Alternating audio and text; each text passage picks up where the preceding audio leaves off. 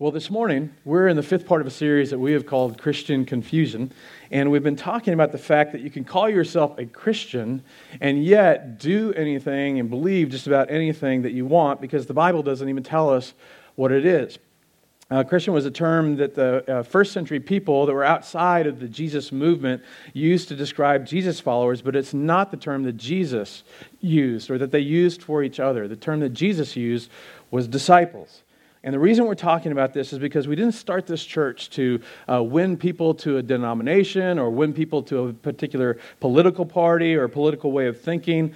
We don't exist to win people to a religion. Rather, we exist to help people, to win people to something much bigger, and especially and specifically as it pertains to Jesus. But the challenge that we fact is that in our country for a long time, far too many people have settled for, I'm a Christian, which has jaded many people to the church and ultimately to Jesus. Because on every single issue, whether it's political or financial or moral or family or even war, you will find Christians on both sides of everything, every issue, because you can describe and define Christian any way you want. It's why we have Christians in the ever-Trump camp. It's why we have Christians in the never-Trump camp. It's why we have Christians in the build that wall camp. We have Christians that are appalled by that. We have Christians that protest for LGBT plus rights. We have Christians that protest against them. We have Christians that are pro-life. We have Christians that are pro-choice. And again, you can be on every side of every issue and still call yourself a Christian. But when you open the New Testament, as we've done, and to ask the question, what does it look like? What does it look like to become and be a follower of Jesus? It's terrifyingly clear.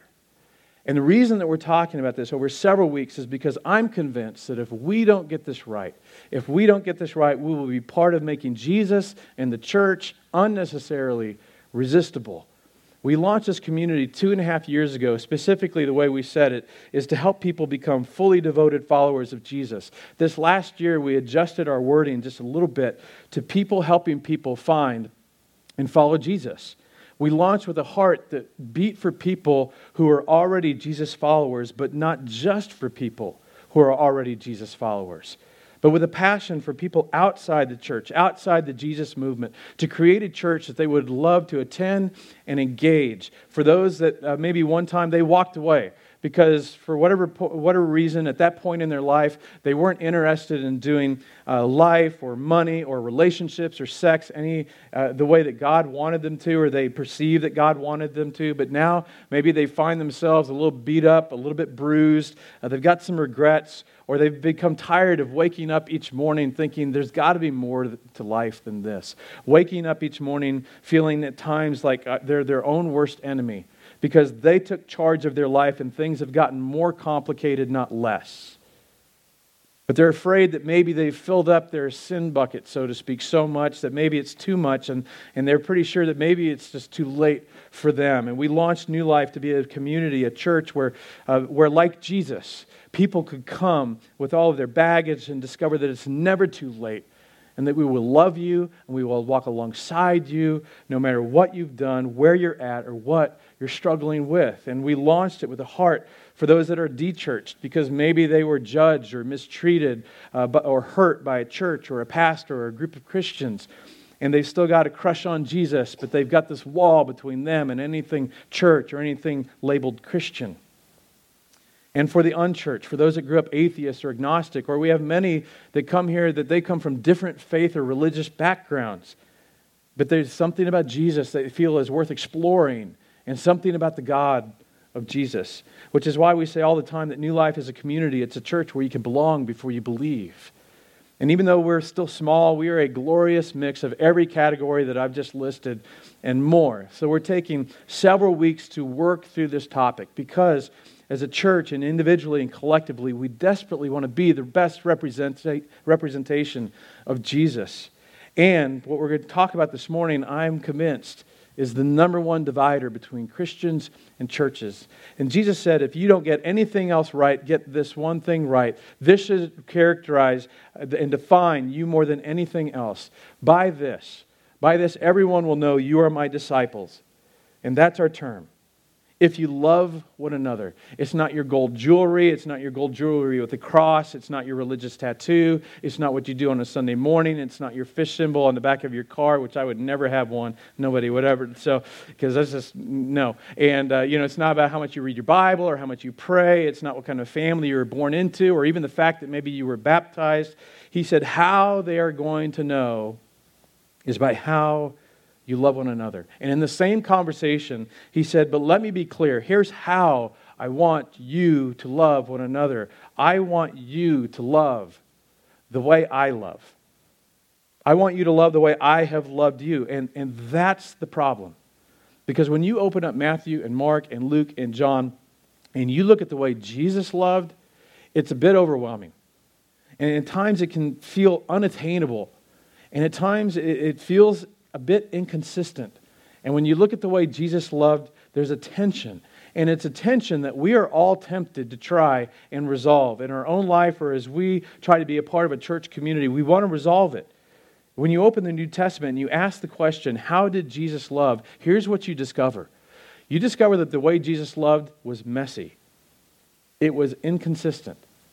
There are times you read one event and you read another and go, okay, that just seems unfair.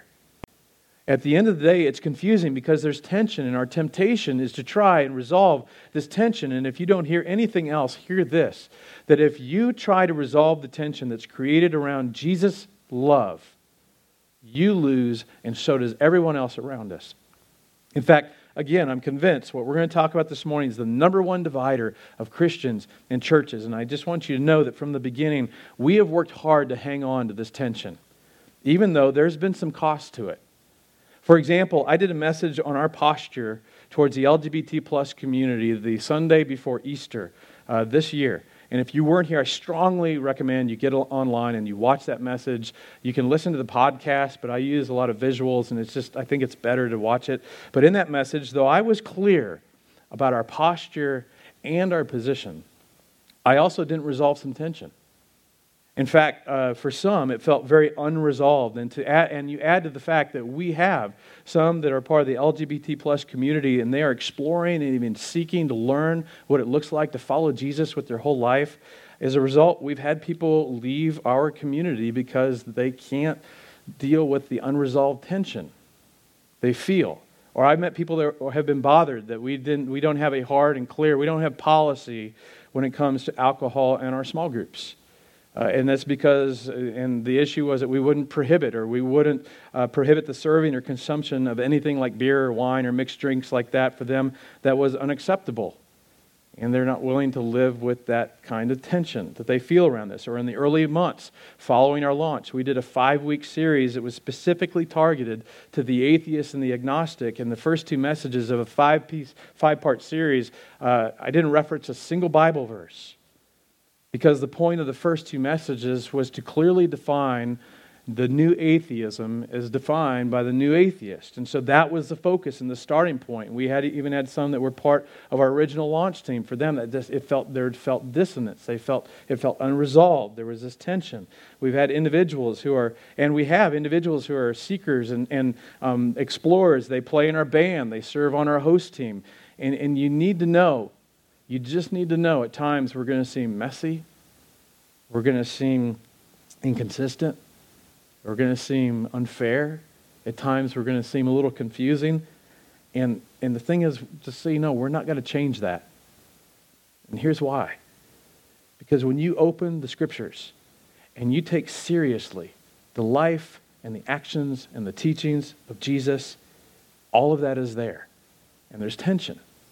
And at times, he seems forgiving. And at other times, he seems to hold everybody accountable. At times, he seems harsh. And at times, he seems kind. At times, he seems to point directly at sin. And it seems like other times, it's like he's ignoring it altogether. And it's what drove people crazy about Jesus.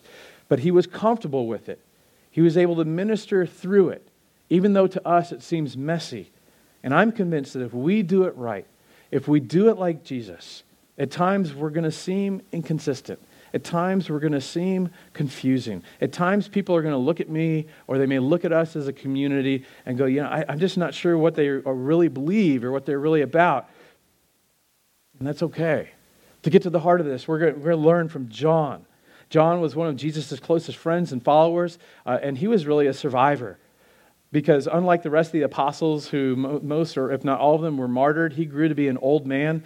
45 years after the resurrection of Jesus, John is in his 60s or his late 60s or 70s. And in that context, that was really old. Okay, and it became evident that Jesus wasn't returning just yet. Jesus said, "Hey, I'm coming back," and they're like, "Okay, well, today's Monday. Are you coming back Thursday or Friday?" And it's just apparent he's not coming back anytime soon. And so, but you've got John. He's got all these memories and things that he saw and things that he heard, and all these years are going by. And so he sits down to write this letter, and he begins his letter with this big, grand picture of Jesus, and he describes him as this. He says, God sent His Word, Jesus, into the world. And that Word became flesh, and He was human, and He dwelt with us, and He ate with us, and He walked among us. And John, he gives this big, beautiful picture. He describes it as if God created this painting, and He painted all of these people into it, and then He painted Himself into the painting so that He could interact with those people. But they refused Him and rejected Him as the artist and threw Him out. So you get this beautiful picture. It's just so powerful. And then in this opening section of this incredible document, John's letter, he gives us this terminology, the words that best capture this tension, that if you're a follower of Jesus, you're going to bump into from time to time at some point or another, and it makes it messy and inconsistent and hard, and yet you know intuitively to go to one extreme or the other is to lose something. It's to leave something out. And here are the words that he left us with. John says, the Word, talking about Jesus, became flesh and made His dwelling among us.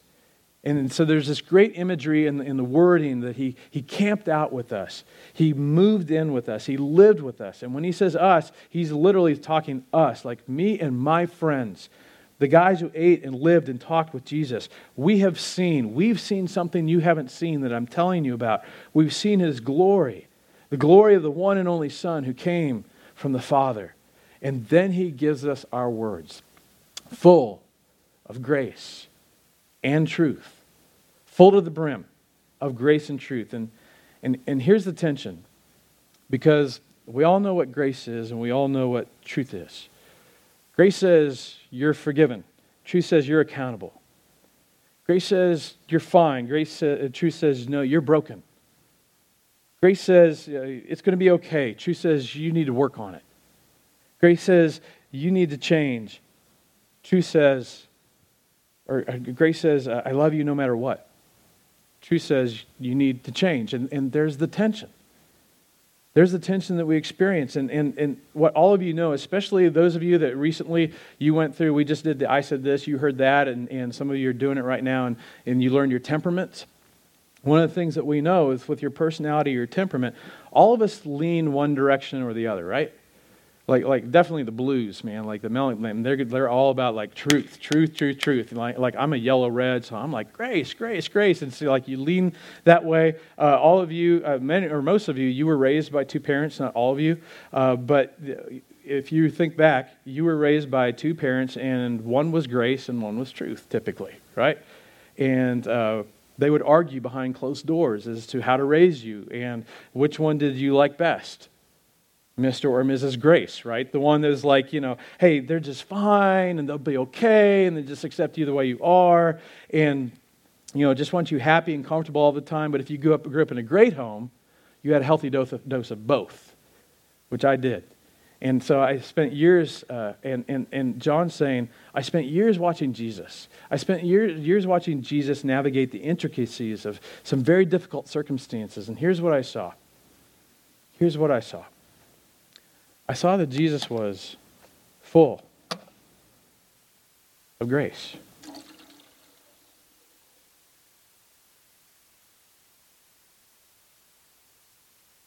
But He was also full of truth. And see, for us, we're not comfortable with that. We live it out. No. Like Jesus, it was a balance. Like He was part grace and he was part truth. And John's saying, no, he was full to the brim of both. And see, you're like me.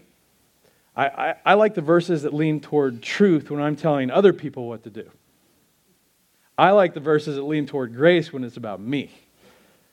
And I want to push Jesus in one direction or the other, but depending on who's being judged, right? So John said, listen, I listened to him. I watched him. And the only way I can describe it is that he was to the brim full of both grace and truth. Not a balance between the two. And he says, out of his fullness, we have received grace in place of grace already given. And that seems like a little awkward wording, but it literally means we have received grace upon grace upon grace. In the Greek, it's the idea of a perpetual grace that Jesus poured from a bottomless pitcher of grace. That it overflowed. And then to bring us a point of clarification, he says, for the law, so the 10 Commandments plus the 603 other Jewish laws that are encompassed in the Jewish text in the Old Testament, he says, for the law was given through Moses. The law being, this is what God expects and the specified consequences of what's to happen to you if you violate one of these laws, or what you're to do if you don't meet one of the expectations. The law that said, thou shalt really not this, and if thou doest, here's the punishment, or you need to go to the temple and make a sacrifice for atonement for your sin. The law was given to us through Moses, and then John makes this huge distinction. Grace and truth came literally. Came means like it was begotten, it was born, it showed up as the full package. Grace and truth came through Jesus Christ, not the balance of, the fullness of grace and truth. And that's where we all want to live. We want to live in the balance based on who's being judged. And no, it's the full measure. And this is what made Jesus so messy. This is what made Jesus so confusing. In some ways, it made him unpredictable and seemingly inconsistent because everybody wanted him to lean one way or the other. But John said he brought all of it to bear with every individual in every situation and circumstance. And just when we thought he was going to go one way, he'd go the other. And when we thought he was going to go this way, he'd go the opposite direction. And he just wouldn't go the direction we thought. He was fully and completely grace and truth in a body. And if you begin to read the Gospels again through that lens and through that filter, you will see it everywhere. One day he shows up at a well and there's a Samaritan woman that comes out and they're all alone there, and he's alone with this Samaritan woman and he talks to her, which you are not supposed to do, grace. And she's like, why are you talking to me? You're a Jew, I'm a Samaritan. And he says, I'm thirsty. Would you use your jar to get me some water? And she's amazed that he's talking to her. And then just when things were going well, he's like, hey, why don't you go back to town and bring your husband out to meet me as well? And she says, I don't have a husband. And he goes, I know. And then he reaches into her most painful, shameful part of her life. He's like, you've had 5. And the man that you're living with now, you're not even married to. And even the Samaritans, no, you don't do that. You're a 5-time divorcee, and apparently you've done a horrible job when it comes to men. It's like, Jesus, did you not go to seminary? Like, you don't, I thought this was grace and truth. Like, where's the grace? And then what most of us miss, even though we may have read this, but you may have read the Bible for decades, and you may have not realized this, but he reveals something to this woman that we don't see him revealing to anyone else in all of the Gospels.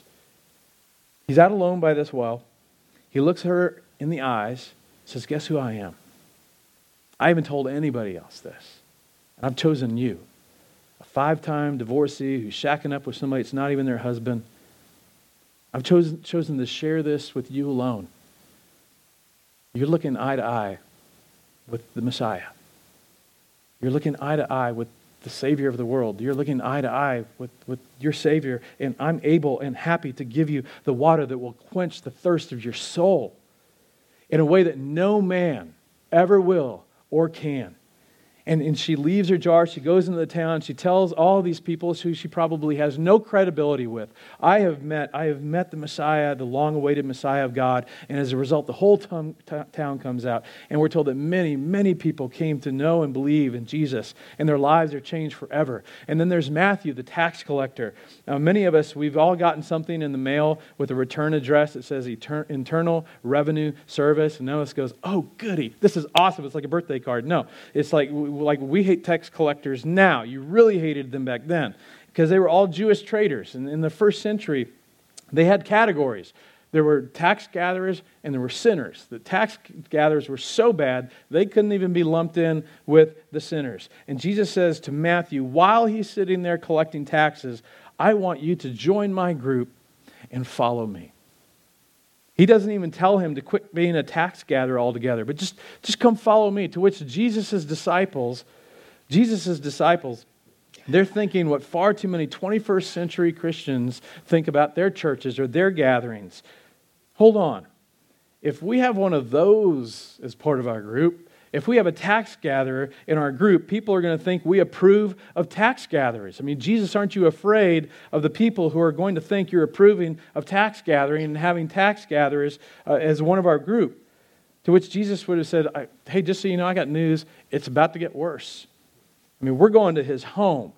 And it's going to get worse than that. We're going to invite all of his friends. We're going to have a big sinner and tax gatherer dinner party. And it will not be Welch's grape juice that we're drinking. When you think your reputation is in jeopardy now, just buckle up. Because about this afternoon, about 6, 7 o'clock, the party's going to start cranking up. You're going to have no reputation in this community because we are going to go and hang and spend time with tax gatherers and sinners. Please don't miss this. Because again, as I said this morning, we're determined to do our best to live within the messiness of truth and grace because Jesus did. And if we want to understand what Jesus meant by what he said, then we watch what Jesus did. Jesus, doesn't it concern you that it looks like you're approving of what they do? Jesus, doesn't it concern you? It looks like you're approving of their sin. To which Jesus said, what do you think I'm here for? Who do you think I'm here for? Like the Son of Man came to seek and save that which is lost. I'm not here to guard my reputation.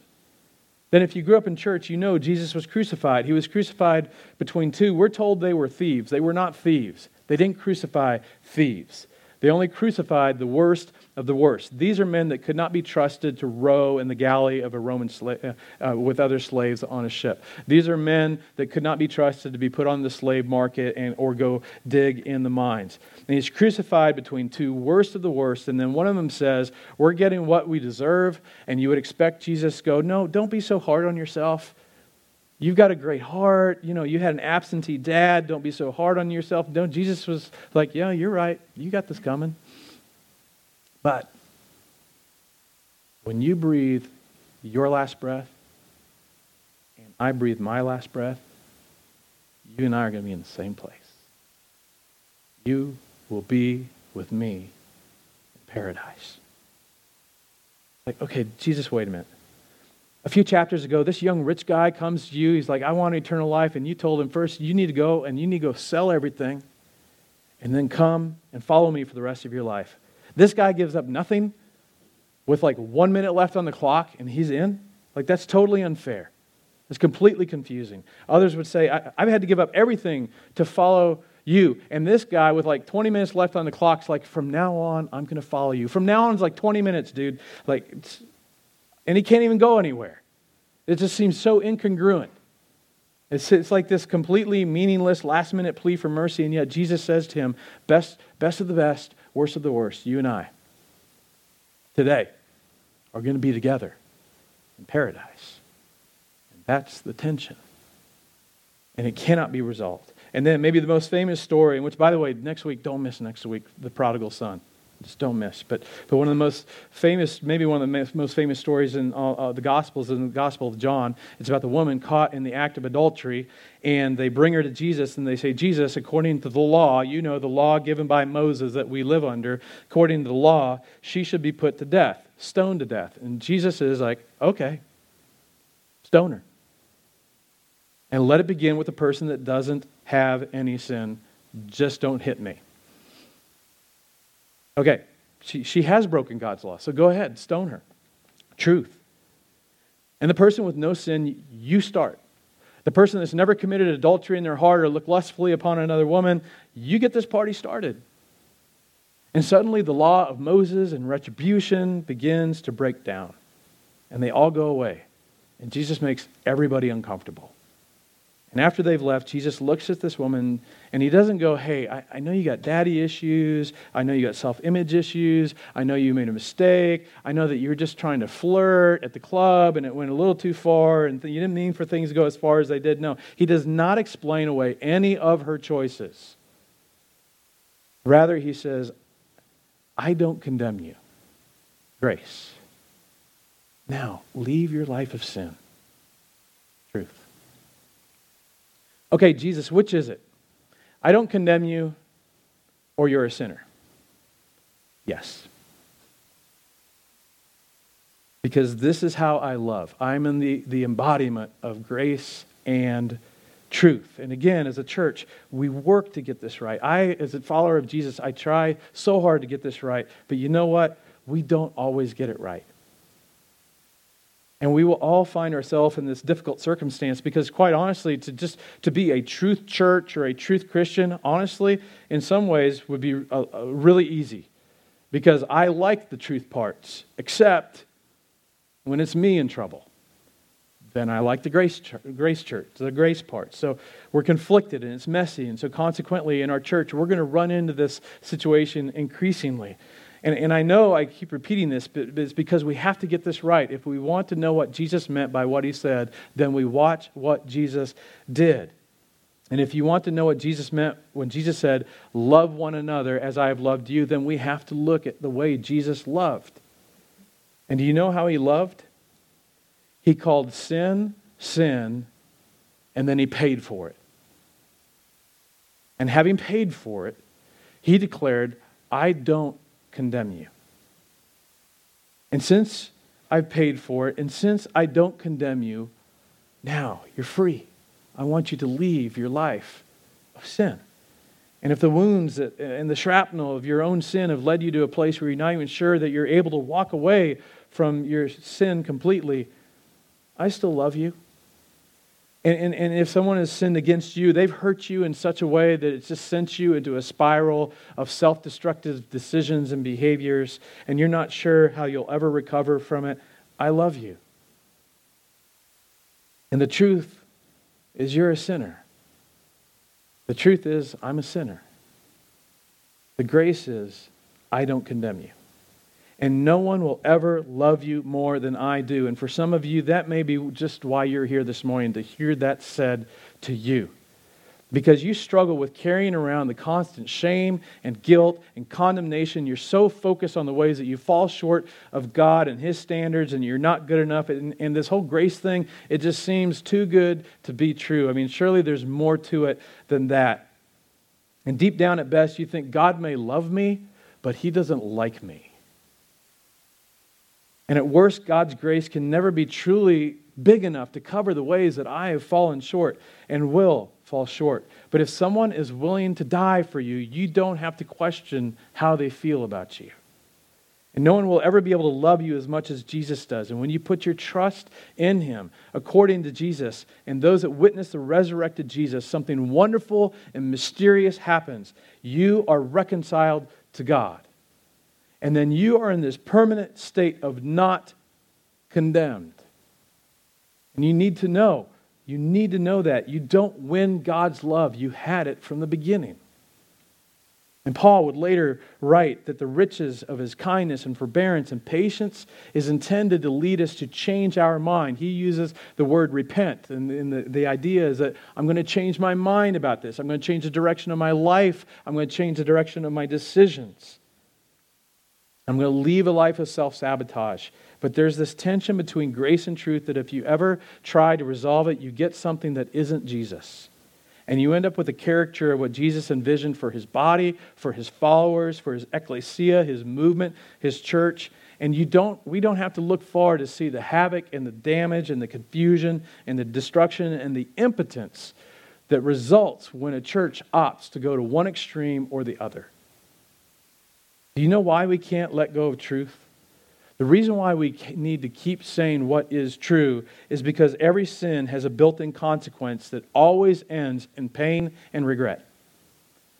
As I've said, some of you're not yet convinced that Jesus is who he says he was, but you've experienced what I'm talking about. You know this is true because you have regret.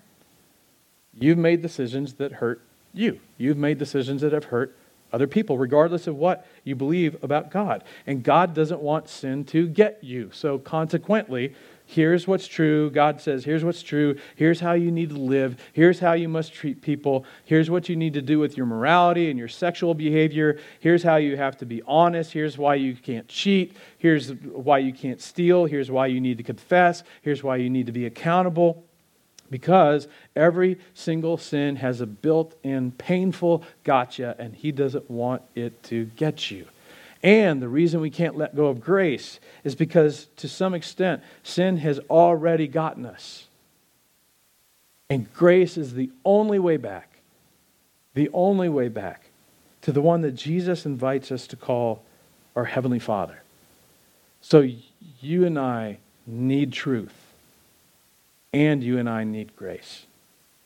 For some of you, maybe you've labeled yourself Christian, but just to be clear, if you know what Jesus says, if you know in your heart what God wants from you, but you say, I know what he wants, but I'm not going to do that, then you may be exploring Jesus, you may be seeking Jesus, but you're not yet a follower of Jesus.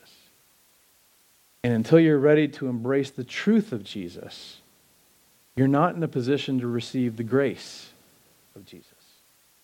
And only you can make that decision. And if that's you, I would love to talk with you about it. If Jesus is the embodiment of grace and truth, and if the church is his body, his hands, his feet, then we are the best expression of Jesus that some people, that anybody will ever know. An old friend of mine used to say that we are the only Bible that some people will ever read. So we have to be comfortable with the messiness and the unfairness and the inconsistency and all that stuff that goes along with managing the tension around grace and truth, because the church and we are at our best when it embraces grace and truth but refuses to let go of either. I want to invite the band on up. As they're coming up, I want you to know something about me. As you get to know me, in seeking to take my cues from Jesus, I will always lead from grace first. If you spend any time with me, it's why we say often here that we're a community where you can belong before you believe. I'm going to lead with grace and work to build relationship first, and you to get to know one another. In fact, I've told the people who are regulars here know I play a game when I meet people for the first time, and that is we're going to see how long we can go before you find out I'm a pastor. Because as soon as people find out I'm a pastor, whatever their history, which unfortunately is more often negative than positive, all comes to the forefront, and now that's between us. So lead with grace.